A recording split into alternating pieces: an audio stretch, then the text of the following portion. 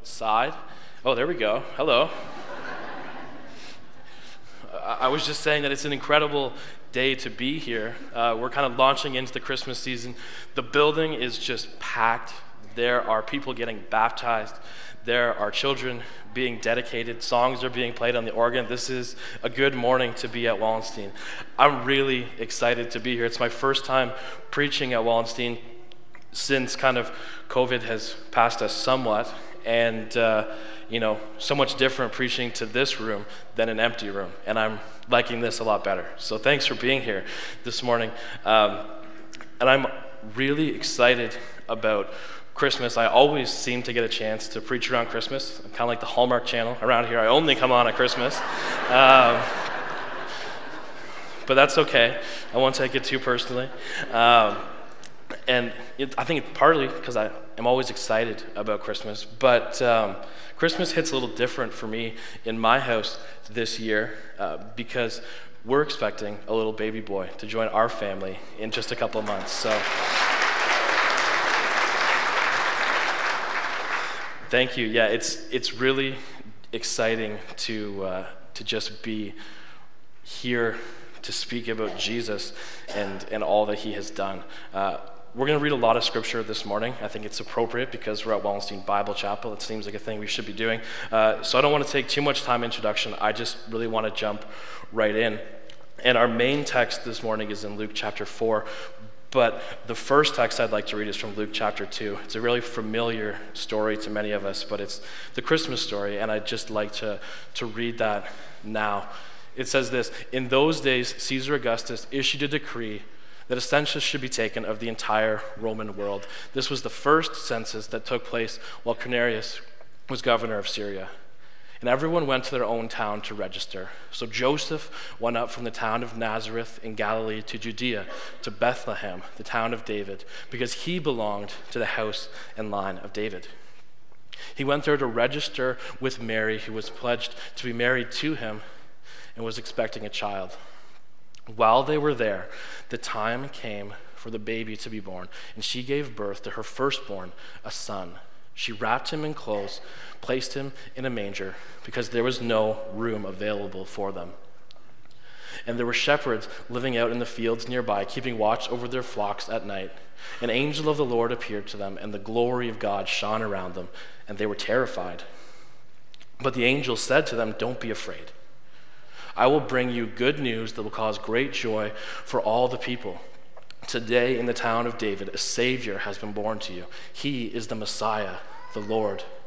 This will be a sign to you. You will find a baby wrapped in clothes, lying in a manger.' Suddenly a great company of the heavenly host appeared with the angel, praising God and saying, 'Glory to God in the highest, and on earth peace to those on whom his favor rests.'" And the big question that I want us to tackle this morning is, why did Jesus come? What was his purpose? What did Jesus do? We heard about it this morning, God becoming man. Why was he here? What did Jesus do? And I don't want to consider Jesus' purpose in like a really kind of fluffy way, right? I think that I've titled this message, Jesus Prophesied Purpose. And often when we talk about prophecy or we talk about purpose, we're taking a really big 30,000-foot view at things. Isn't it cool that God did this? Or, what about the purpose of that? But when I talk about purpose, I don't mean it in like an existential way. I mean it in a God-given mission kind of way. When I talk about purpose, I don't mean let's sit under a tree and think about, why do we do this and what. I want to think about purpose this morning with you, kind of like the question that you'd be asked if you're entering another nation, right? Let's say you want to go to Florida, so you pack the kids in the car, you drive to the border, you're going to come across a stern individual with a badge and a gun, and they're going to ask you a whole bunch of different things. Who knows what they could ask you, but I am pretty sure that they're going to ask you this one question: what's the purpose of your visit? If you get super fluffy and existential with them, you're going to have a real problem, right? You can't be purpose, it's hard to define. My friends think this, but I think this. And really, we just need to all agree. you're going to have a real bad time if you start thinking about that. The answer that they want to hear is, I'm going with my family, we're going to Disneyland, we're staying at the park, and we're coming back in a week from now. If you say that, you're good to go, right? They're going to approve what you want to do. They're going to send you on your way. And that's the way that I want us to consider purpose today. I want to look at Jesus' life, his purpose, but not the big picture purpose. I suspect we hear a lot about that through this Christmas season. I want to think about the day-to-day in Jesus' life. I want to think about how he walked. When he came here, what did he actually do? And there's a lot of ways that we could consider that. And, I could kind of look over Jesus' life and pull a few things out and say, this is why. But actually, we have a really interesting opportunity to hear about Jesus' purpose, both from himself and an Old Testament prophet. Right at the beginning of Jesus' ministry, the birth story, that's in Luke chapter 2, in Luke chapter 4, so right at the beginning of his ministry, Jesus goes to his hometown church, his hometown synagogue, and he gets a chance to open the scriptures and read to the people, right? And he gets to a prophetic text in Isaiah 61, and he picks up the scroll and he reads it to them. And this text talks so much about Jesus' purpose. So I'd like us to read that together now. It says this in Luke chapter 4, verses 18 to 21. The Spirit of the Lord is on me, because he has anointed me to proclaim the good news to the poor. He sent me to proclaim freedom for the prisoner and recovery of sight for the blind, to set the oppressed free, to proclaim the year of the Lord's favor. And then he rolled up the scroll, gave it back to the attendant, and sat down.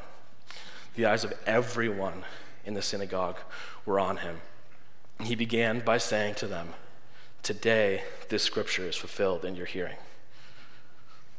What an entrance, right? For his hometown, what a wow.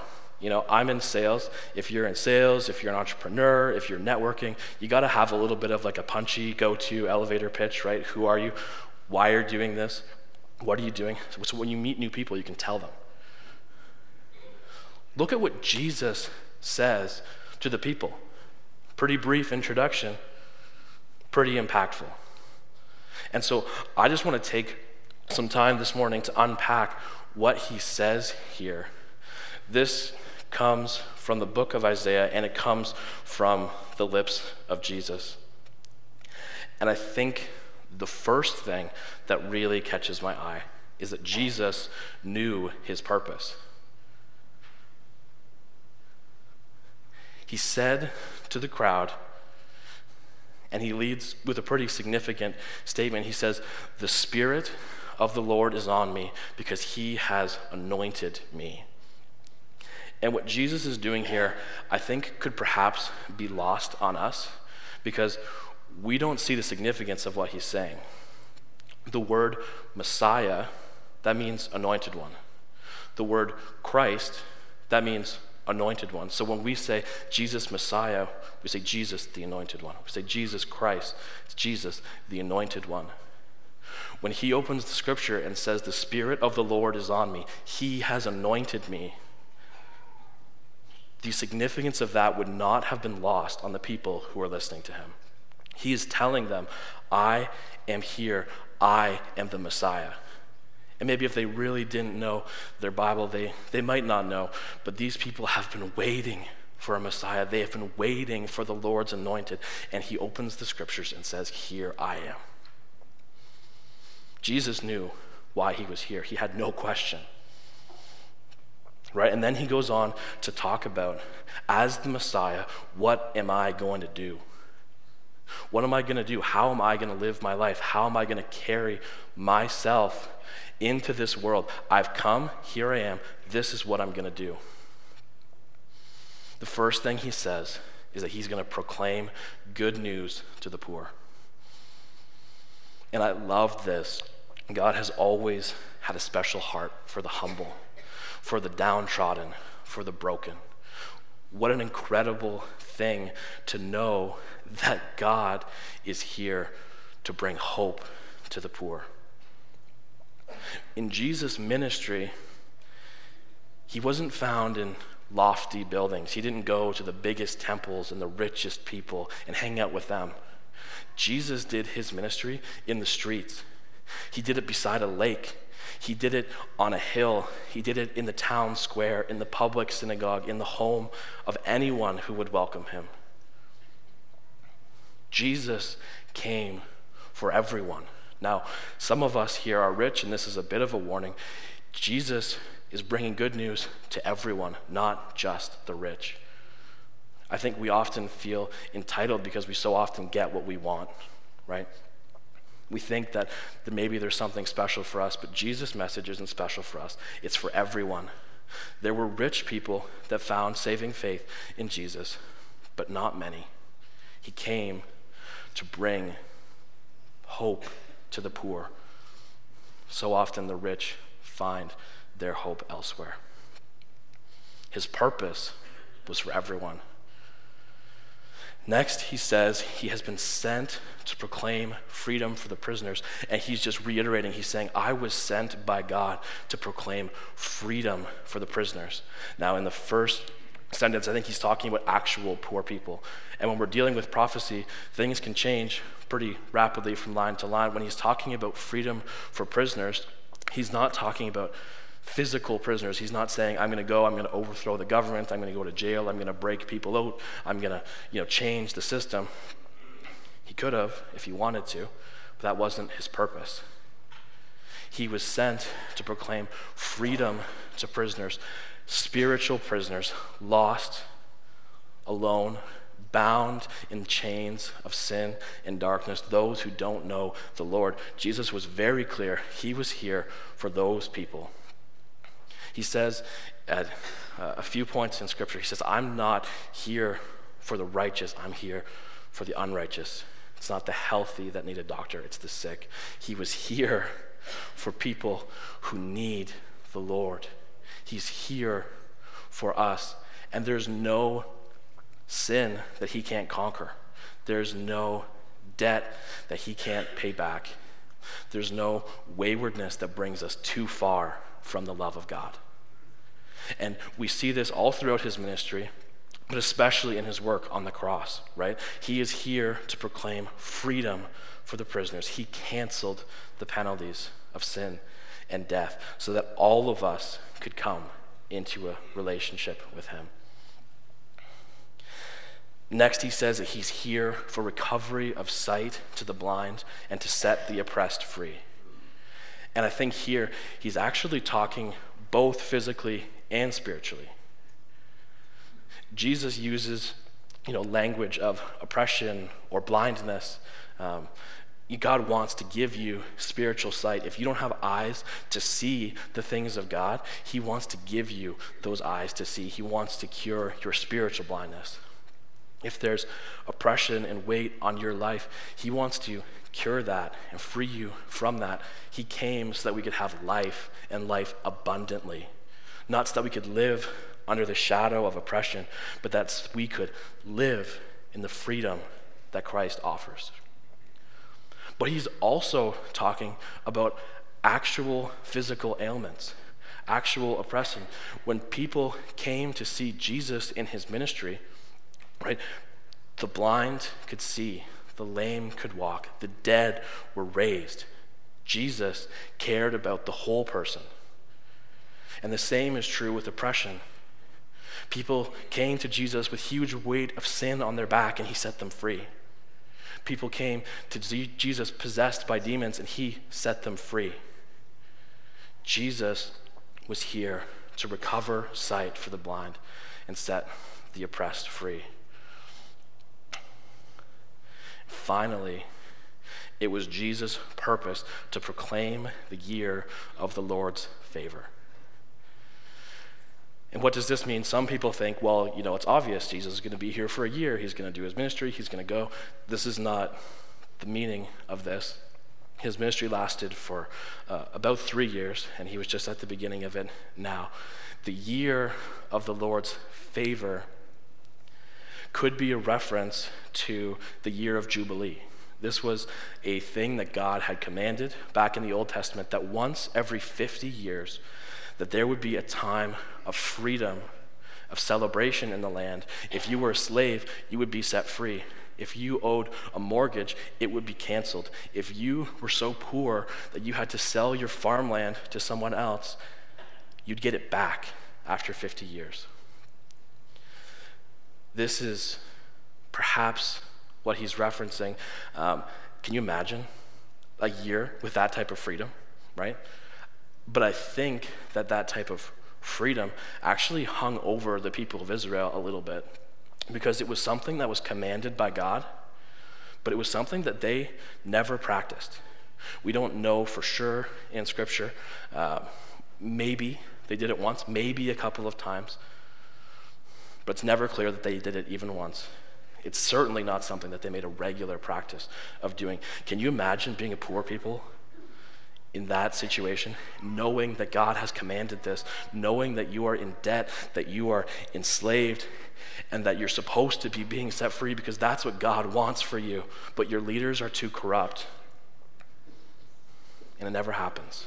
Generation after generation of poverty and pain because people are refusing to listen to the word of God. What Jesus is saying here is that he is coming to bring freedom, that he is coming to bring the Lord's favor, that you might have been forgotten by your leaders, but you are remembered by God. Your pain, your suffering, your cries have been heard. And even, more than that, he's just simply saying that I'm here because I love you. Imagine the time that Jesus is stepping into, right? When Jesus comes, he finds more demon-possessed people than faithful people. When Jesus comes, the religious people who are supposed to be safeguarding the religious system in Israel, they can't even recognize the Messiah, Jesus, when he's right in front of them. But he came because he loves us, because we, as the human race, have the favor of our Creator. No matter how far we wandered, he loves us. This is why Jesus is here, to proclaim that we have the favor of God. I love that his purpose was prophesied, right? I think it's really cool that the book of Isaiah was written 700 years before Jesus came into the world. 700 years, for context, is like 1,300 if we were to look back. Does anyone know anything meaningful that happened in the year 1300? I was looking this up on Wikipedia in preparation for today. There was a lot of war, there was a lot of disease, and people learned to knit. This is it. This is it. This is what Wikipedia says. But just think about it. Like the huge thinkers, Michelangelo, Raphael, Da Vinci, these people won't even be born yet for 200 years. We're talking about knights, castles, the Middle Ages. That's a long time ago. That's how long Isaiah was removed from the time of Jesus. 700 years is a long time to wait for a Messiah. But the thing that makes me more excited than just the coolness of that is what was happening in the time of Isaiah. When God is prophesying this coming Savior who will set us free, who will love us, who will bring us his favor, what's happening? Well, Isaiah served the people of Israel. His ministry was, in Jerusalem, and the kings of Judah and the kings of Israel, some of them were good during his time, but some of them were really wicked, and the people's hearts were certainly not with God. They were openly defiant of him, practicing all sorts of evil, wickedness. They were abandoning his way. So God sent prophets like Isaiah to say, come back to me, come back to me, come back to me. And there were stern warnings in there, difficult things to hear. But whenever God speaks to his people, we hear his love for us. When God opens his mouth to warn us, we also find these pictures of hope and joy and a future. Because that's who God is. At his very core, he is love for us. The heart of the Lord is for their salvation, even when the people are actively against him. There's one way to test a prophecy. If you don't know what it is, it's does it actually happen, right? So if you prophesy something and it doesn't happen, you're a false prophet, you're not true. If you prophesy something and it does happen, well, maybe there's something there. So let's look at what happened with Jesus in his life. And this is from Luke chapter 5, just a few moments or a short period of time after he announced this ministry. It says, some men came carrying a paralyzed man on a mat and tried to take him into the house to lay him before Jesus. This is like a classic Sunday school story, right? Are we picturing this? Does someone have a flannel board anywhere that we could, this is classic, but this is so profound. Don't just dismiss this as something that you know. When they could not find a way to do this because of the crowd, they went up on the roof and lowered this man on his mat through the tiles into the middle of the crowd, right in front of Jesus. When Jesus saw their faith, he said, "Friend, your sins are forgiven." The Pharisees and teachers of the law began thinking to themselves, who is this fellow who speaks blasphemy? Who can forgive sins but God alone? Jesus knew what they were thinking, and he asked them, "Why do you say these things in your hearts?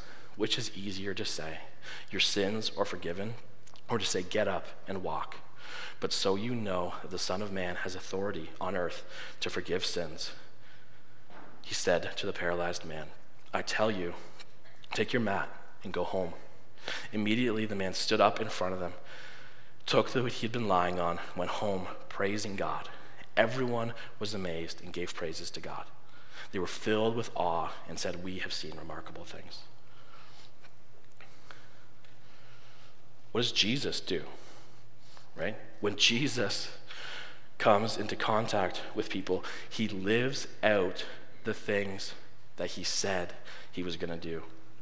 He meets this poor man. There would have been very few poorer than a man who couldn't walk. And he meets them under really bizarre circumstances, right? Have you ever met someone who was lowered on a rope down in front of you? Jesus could have said anything to this guy. He could have made a sarcastic comment. But he called him friend because he knew that desperate people do desperate things. And he made this man feel welcomed and heard. He saw this man's sin before he saw his ailment, right? He looks at the man and says, "Your sins are forgiven." He doesn't say, "You're on a mat, why can't you walk?" He says, "Your sins are forgiven." Jesus was about freedom from sin. He cares for the whole person. After he forgives this man's sin, he heals him of his ailment. He says, "Take up your mat and walk and go home." And all who saw this were amazed by what they had seen, right? They were amazed at what Jesus had done. They could see that they were living in a time of God's favor. They praised God. And so I just want to ask ourselves, this was the ministry of Jesus. This was prophesied. He said he was going to do this, and he does it. And he calls us to follow him. Right? When Jesus meets people and they say, Jesus, like this is really, I want to be part of what you're doing. He says, "Great, follow me." Do we know our purpose? Do we know our purpose the way that Jesus did? Do we proclaim good news to the poor? Do we proclaim freedom to prisoners? Does our ministry bring us in the paths of people who are sick and oppressed? This was super challenging for me as I was preparing this message, because so often it's easy to get comfortable inside of our walls, and I thought it connected really well with what Gary was talking about last week. It's really easy to sit here with people that you know. It's easy to be here and be comfortable when the people that you're talking to already know about the freedom of God. It's somewhat easy to bring food to someone in your small group who's sick. It's somewhat easy to talk with a brother or sister in Christ who's going through a hard time and pray together. But what if you don't know that person? What if there's someone sick on your street or in your workplace? What if there's someone you know who's mentally ill? They don't know the Lord. Do we let the awkwardness and the difficulty of that type of interaction just keep us here? And what I want to challenge us on, and the thing that really stirred in my heart, was I think that as a group of people, we do this really well, right? We have this message, we have this sermon series, we're clarifying our vision, and all these things are in here. But it's really easy to outsource this work to someone else who we think is better suited, right? This is the culture that we live in. This is what we do. If I don't know how to do something at home, I call someone else who knows how to fix it. If I don't know how to fix my car, I go to a shop. If I don't know how to bake something, I go pick it up at a bakery. If I want a delicious dinner and no work, I go to a restaurant. This is the way that we work. And this is a good thing. I'm a free market, small business kind of guy. If you've got a side hustle, if you're good at something, make a business, make some money. This is good. I love that. I hate that if that's how we see ministry. Do we think about, this person's an evangelist, they got this. I don't have to do it. This person's really good at talking to people. I don't have to do it. This person has such a bright light. I can sit back and cheer for them. Now, God calls us to support those who go out. He calls us to support our missionaries. He calls us to support our ministries. But what's happening in our hearts? And if you serve the church in a way that's not maybe so big and glamorous, maybe you haven't healed anyone this week, maybe you didn't, go out and preach the word of God to 10,000 people this week, I'm not trying to make you feel small. Jesus talks a lot about small things that we can do for the kingdom of God. And one of the ministries that I love most of all that I've ever seen in my life is from my grandfather, Grandpa Freedy. Back when Wallenstein was a much smaller church and we met upstairs in the old sanctuary, we had, I don't know how to phrase this properly, the water situation at Wallenstein was not great, right? There's laughs from people who know, but I'm trying to think of words I can adequately use to describe what would happen when you turned on a tap here. I think that undrinkable comes to mind. Biohazard also springs to that. It was terrible. I have memories as a young child of sitting in the back pews. There was a fountain 50, 75 feet away from the back of the pews. Someone would push that fountain and you could smell the water. I have no idea how we're all here, but we are. This is good.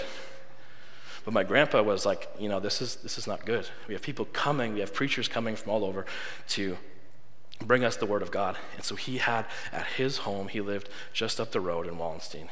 He had a well that he had dug with his own 2 hands, and it gave much better water. So every Sunday, he would take a cup with a little plastic lid, and he would bring it, he would pour it into a glass, and he would put it up on the pulpit for the preacher. Every Sunday. And you couldn't get him to not come to church because he had to bring the water, right? That ministry, that's important. If you're doing something small, something that no one sees, something humble, I'm not saying that what you're doing is wrong. What you're doing is amazing. Every single thing we do together builds the kingdom of God. But we need to pair our ministries, the things that we do in the church, with a life of faithfulness that looks like the life of Jesus. Jesus' ministry wasn't organized, it wasn't filed, it wasn't Wednesday night I do this, Sunday morning I do this. He lived a life of faithfulness because he knew his purpose. Do we live that same life of faithfulness every day, whether we're in these walls or not? That's what God calls us to. And he calls us to this, to do all the things, to proclaim good news to the poor, to proclaim freedom from prisoners, that there's freedom from sin, there's relationship with God. He wants us to go into the world and reach people who are oppressed, people who are sick. But most of all, I think he wants us to proclaim the year of the Lord's favor. Do we do this? When people outside of these walls think about Wallenstein, when they think about the church, do they think, wow, there's a group of people who let me know that I am loved by God? I hope so. I hope so, but it's been a real challenge to me because so often I meet people who say, oh, the church, oh, and there's pain there. And it's a battle and it's warfare, and I'm not here to say that I don't want to get into the whole big picture there, but I think that there's just this important message that Jesus was uncompromising, right? He didn't walk away and say, yes, man, easy things to get people to like his ministry. He was strong, he was firm. But when people interacted with Jesus, they had a sense that they were loved by God. He calls us out into the world to show those same things. And I think that is a little piece of the magic of Christmas time. I don't know if you guys sense it, but when I'm out and about and there's snowfall and there's Christmas carols and there's all this stuff, the world feels just a little brighter, feels a little lighter. And maybe I'm naive and people are just super greedy and they're looking forward to time off and things are gonna get, maybe. But maybe part of that little bit of magic that comes with Christmas time is because this is the only time of year, really, that the message of Jesus seeps into the broader world. That people are remembered just for a moment when they see a manger or a Christmas tree, that they have the favor of God, that Jesus came and that he loves us. We are called into the world to bring that message. And it's a wonderful and unique time of year. If that's not the way that we've been living our lives, if we're not doing our day-to-day the same way that Jesus did, if we haven't connected with that purpose the way that Jesus did, this is a great time to start. Because we can tell people about Jesus. We can share the things that he has given to us. We can walk with those who need to be supported. And this is what comes up time and time again. It's the last thing that the angels said in our story in Luke 2. The favor of God. It's the last thing that Jesus says as part of his purpose. The favor of God. Let's go into this world and remind everyone that Jesus came to show us that we have the favor of God.